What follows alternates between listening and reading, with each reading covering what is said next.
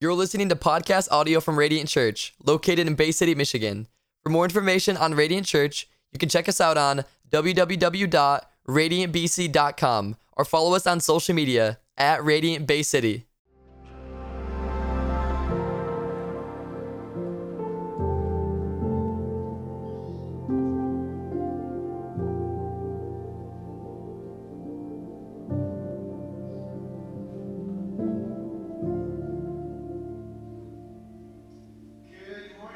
Church, and Merry Christmas. Yeah, so good to see all of you here. Hey, if this is your first time and you are visiting with us, welcome. My name is Marco, and I am the lead pastor here, and we are so honored that you decided to spend some of your Christmas here with us at Radiant Church. Well, listen, this morning I have the privilege to talk to you about Jesus. You know, there have been many famous kings throughout all of history, but none quite like Jesus. The Bible calls Jesus the Son of God, the King of Kings and the Lord of Lords. He's also called the Alpha, which is the first letter of the Greek alphabet, the Omega, which is the last letter of the Greek alphabet. He's the beginning and the end. The Bible calls him the great I am. He also has many other titles. You see, Jesus, throughout all of history, has been admired, he's been worshipped, he's been ridiculed, esteemed. Jesus has been mocked, criticized, and even despised or hated. I don't know if you knew this, but Jesus has also been on the cover of Time magazine, throughout many times throughout all of history, as you can see behind me. Listen, Jesus has been the center of all types of controversy at times and discussion, sometimes good and sometimes bad. But the reality of it is this, is that Jesus has had such a profound impact on our world. Listen, church, that today at least 1 billion people call Jesus their personal Lord and Savior. The world celebrates his birth around this time every single year. The world celebrates his birth. We know this as Christmas, of course. Believers every single year celebrate his resurrection from the dead during Easter Sunday. So more songs have been sung to him. More pictures have been painted portraying him. More books are written about him and more lives devoted to Jesus than any other person who has ever lived. Can you imagine that? That's amazing. Now, listen, this should lead us to just take a moment and pause and at least ask the question, who is Jesus? And this morning, rather than take you to some of the more traditional birth narratives that we find in the Gospel of Matthew or the Gospel of Luke, what I want to do with you this morning is I want to take you back to the Old Testament, actually. I want to take you to a prophet named Isaiah. And what makes Isaiah so special is that Isaiah prophesied or predicted the coming of Jesus some 700 years before the birth of Jesus, which is amazing. Now, let me just set this up for you and help you really understand this for a moment. Let me just ask you a question. You can shoot your hand in the air and don't be shy, okay? How many of you are football fans here this morning? Yeah, football fans. The Lions have a chance, right? There's a chance. There's a chance. Keep praying, though. Now, listen, what if I were to tell you I could predict who's going to be in the Super Bowl this coming year or next year, actually? You might say, okay, not a big deal. I think many people could kind of do that based on teams' records and whatnot, okay? What if I said, well, I could do better than that? I can predict the two teams in the Super Bowl, and I can predict the exact score of those two teams. You might say, that's fairly impressive. Wow, how'd you do that? That's amazing. All right, let's take it another level. Let's just say this. Let's just say 700 years from now, we're not here, but the world is still here. Football is still a thing. And I told you who's going to be in the Super Bowl with the exact score 700 years from now. You would say, holy smokes, how'd you do that? Some of you might even call me a prophet. This guy's a prophet. And here's what makes Isaiah's prophecy so special. That's what essentially he did. Jesus, or rather Isaiah, predicted Jesus' birth some 700 years before he was born. And this is incredible. And today, this morning, what I want to do is I want us to look at a few verses beginning in Isaiah chapter 9.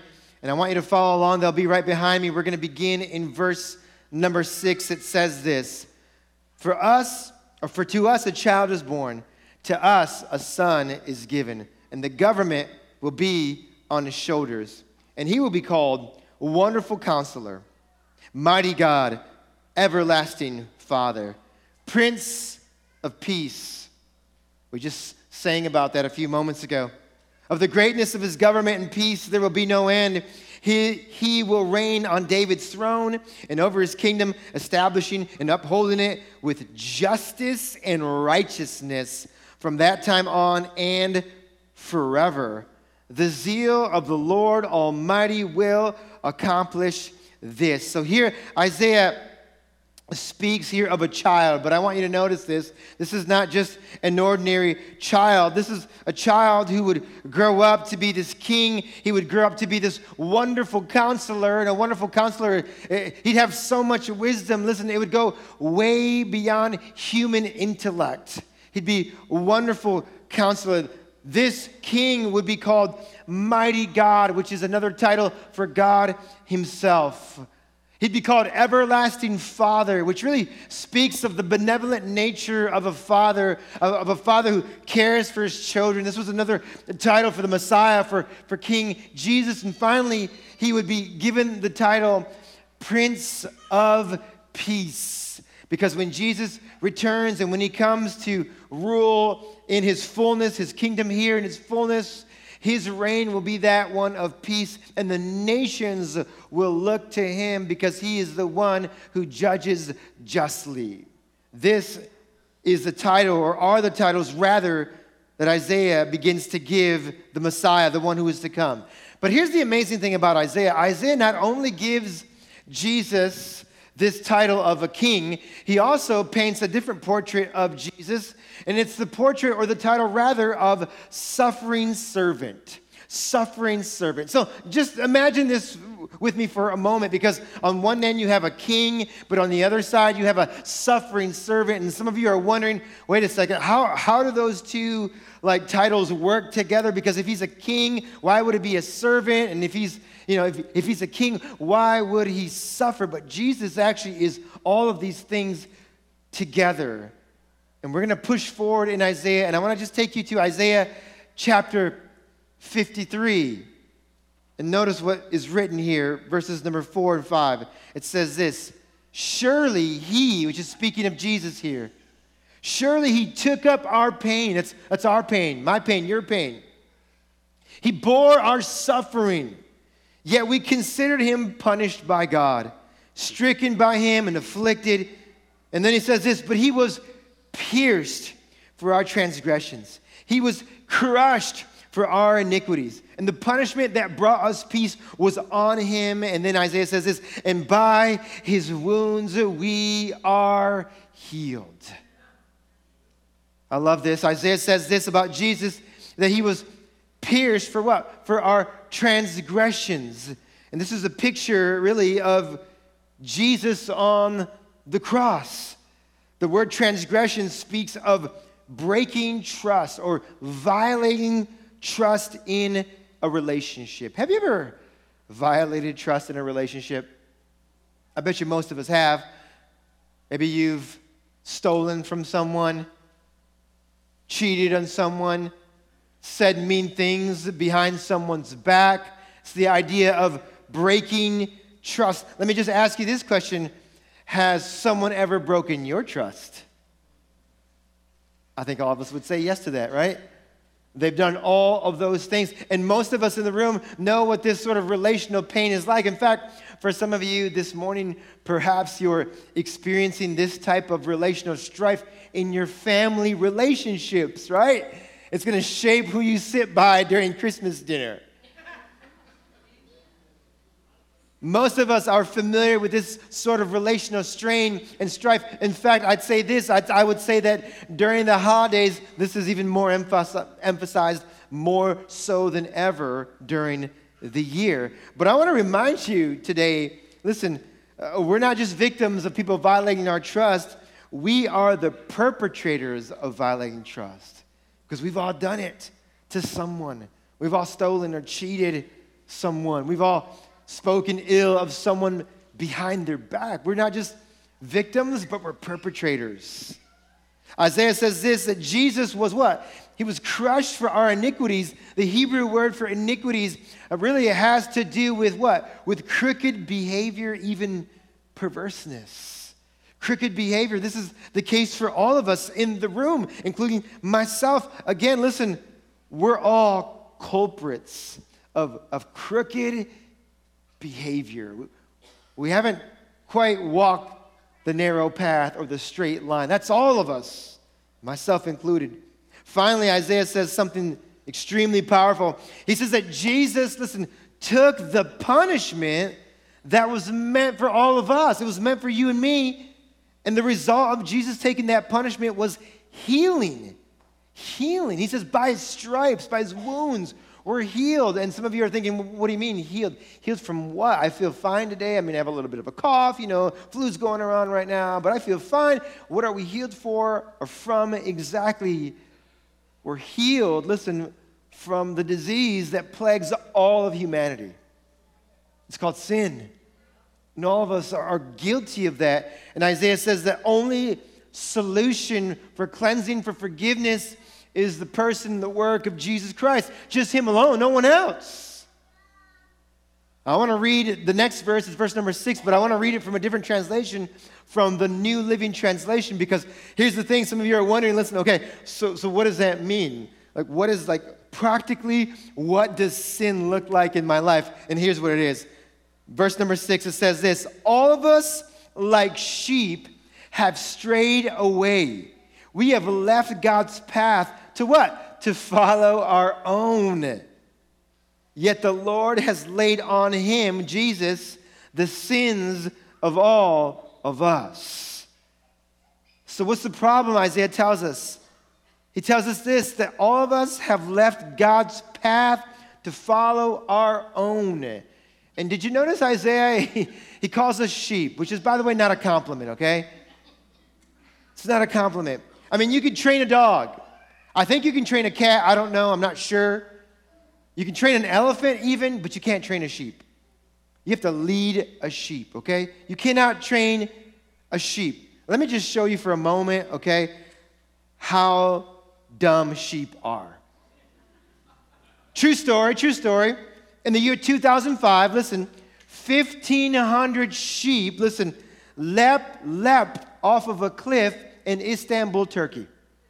1,500 sheep, right? The first one jumped to his death.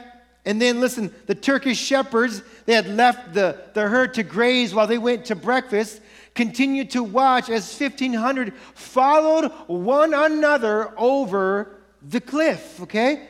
Now, you would think, okay, I'm just being an observer for a moment. You would think like, okay, 1, 2, 3, 4, like just to their death. You get to 7 or 8. By the time you get to 7 or 8, like the 7th sheep, you would think he would pause and be like, I don't know, like I'm rethinking this. Is this really a good idea? And then everyone behind him was like, yeah, just follow him. Like, we just keep going. Like, no, you know what? Nope. None of them did that. They just kept jumping. And jumping. Now listen to this. In the end, listen, 450 of the sheep died, fell to their death on top of one another, okay? Now listen to this. Those who jumped later were saved because the pile got so high, it ended up becoming like a giant pillow. Boing, boing, boing, boing, right? So like 450 died, the rest just landed in a giant pile. Now, I love this story, but here's what Isaiah is trying to tell us. He's saying this, we're like those sheep. Come on, someone, listen, I know we don't like to admit it. I know pride gets in the way, but Isaiah says, listen, you may not own up to it, but you're like that sheep. You're like those sheep. I'm like that sheep. And what he means is this, is that I'm constantly veering off the path of God, and I'm just doing my own thing. I'm choosing my own path. I do what I want to do, right? And I don't need anyone, right? This is the mantra of our day, right? We want to chart our own path. So we say things like this: I'm the captain of my own ship. I steer my destiny. People say this: I know what's best for me, right? Come on, all of us have done this, have thought this. I don't need anyone to tell me what to do with my life. It's my life. Frank Sinatra, he wrote a song, I did it my way, he says. And Isaiah states the obvious, that we've decided that our way, essentially, listen, our way was better than God's. The creation believing that they know more than the Creator. Proverbs 14, verse number 12 says this: there is a way that appears to be right, but in the end it leads to death. There's a way that appears to be right. This ancient Hebrew wisdom literature with profound truth for today. Let me ask you a question. Have you ever taken a road trip and gotten lost? Maybe once or twice. Maybe those of you who won't admit it, that's okay. You're lying right now in church. No big deal, though. You can laugh. All the new people are like, wait a sec, was that a joke? Listen, this day, I know, I get it. It's pretty rare for us because all of us have access to GPS, and so it's rare that we get lost anymore, but it even happens. Sometimes GPS even gets the things wrong. I remember I was going to meet my sister for lunch in Holland, Michigan, and I nearly ended up in a cornfield. That was not a restaurant, all right? That was a cornfield. And here's what had happened. Along the way, I had veered off the path that I was intended to take, and what happened is that it led me to a what? A different destination. This is partly what the Bible means when it speaks of sin. This idea of what? Of missing the mark. That's what it truly means, that word sin. And the Bible actually gives us a very accurate and deeply profound diagnosis of human nature. Now, many of us reject it, we mock it, we ridicule it, but it's deeply profound and incredibly accurate. The problem is us. It's our sinful natures. Now, some of you are at that place today, right? You've landed at a destination you never intended on arriving to. Maybe somewhere down the road you veered from the path that you were intended to take. Maybe it was a broken relationship in your past where the wrong words that were said and the wrong choices were made. Maybe this year it was for you, as you look back on 2023, it was what? It was financial ruin. Because why? Because of discontentment in your life.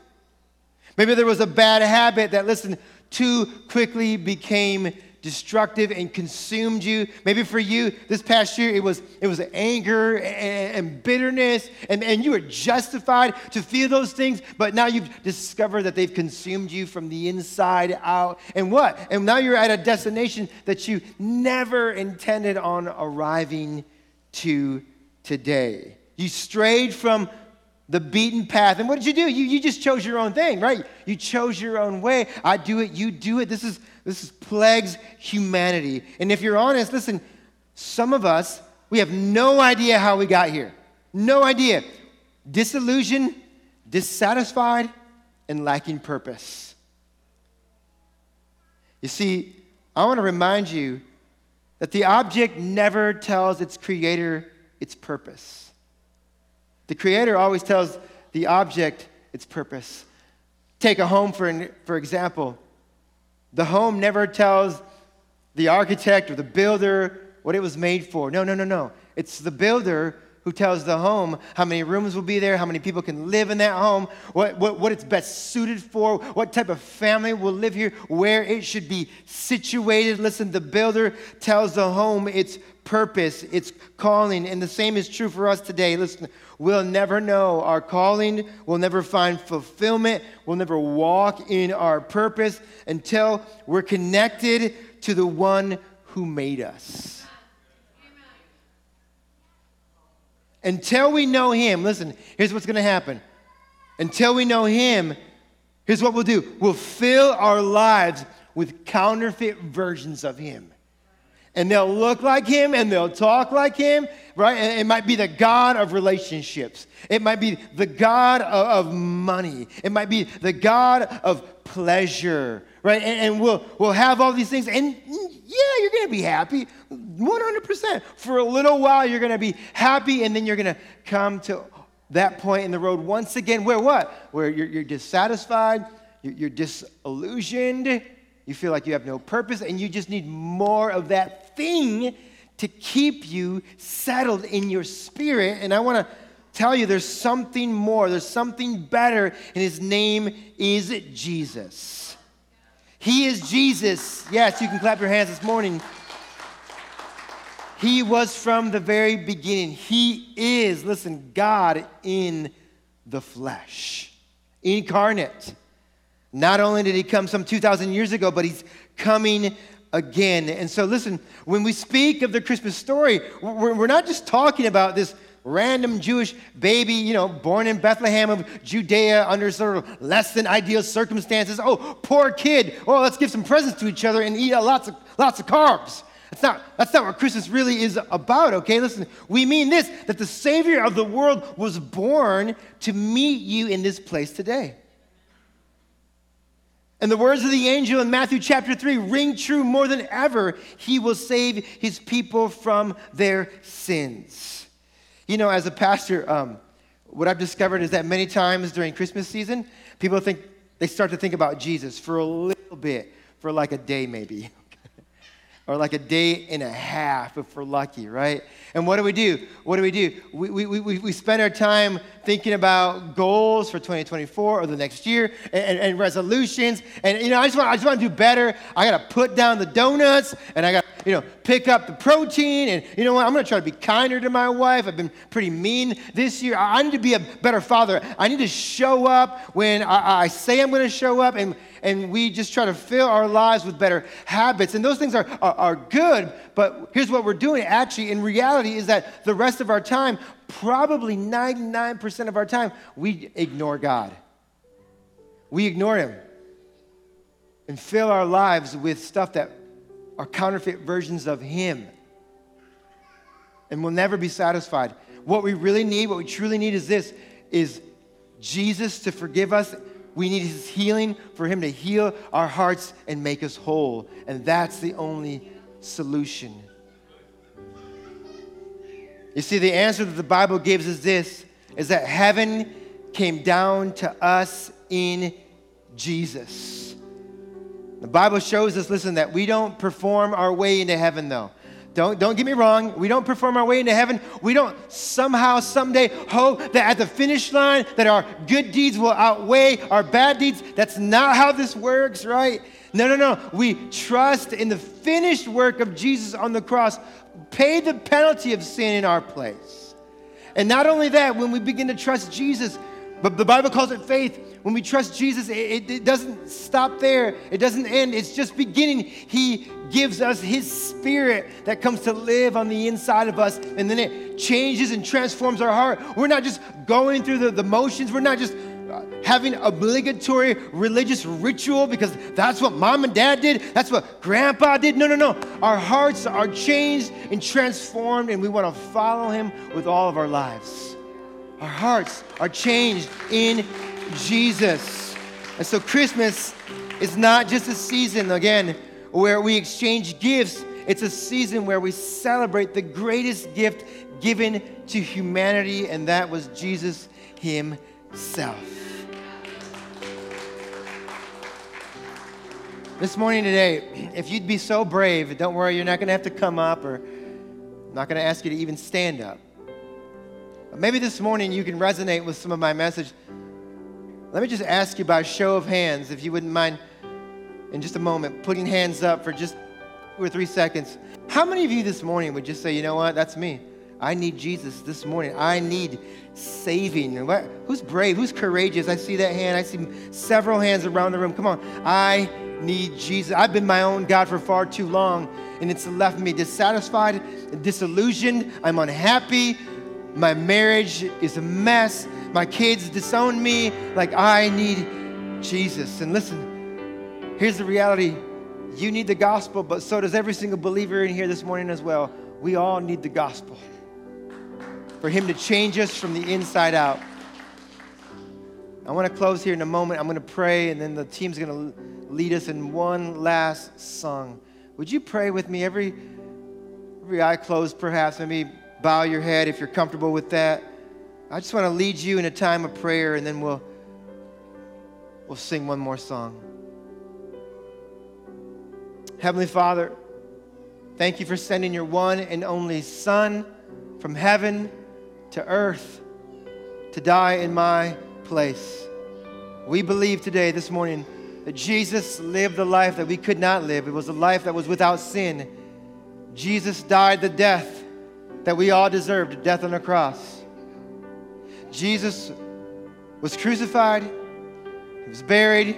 We believe that he rose from the grave 3 days later, and that he sits at the right hand of the Father, victorious, and that one day he will return. Jesus, would you make us whole, make us clean this morning, give us a new heart, change us from the inside out. We don't want to go through the motions anymore.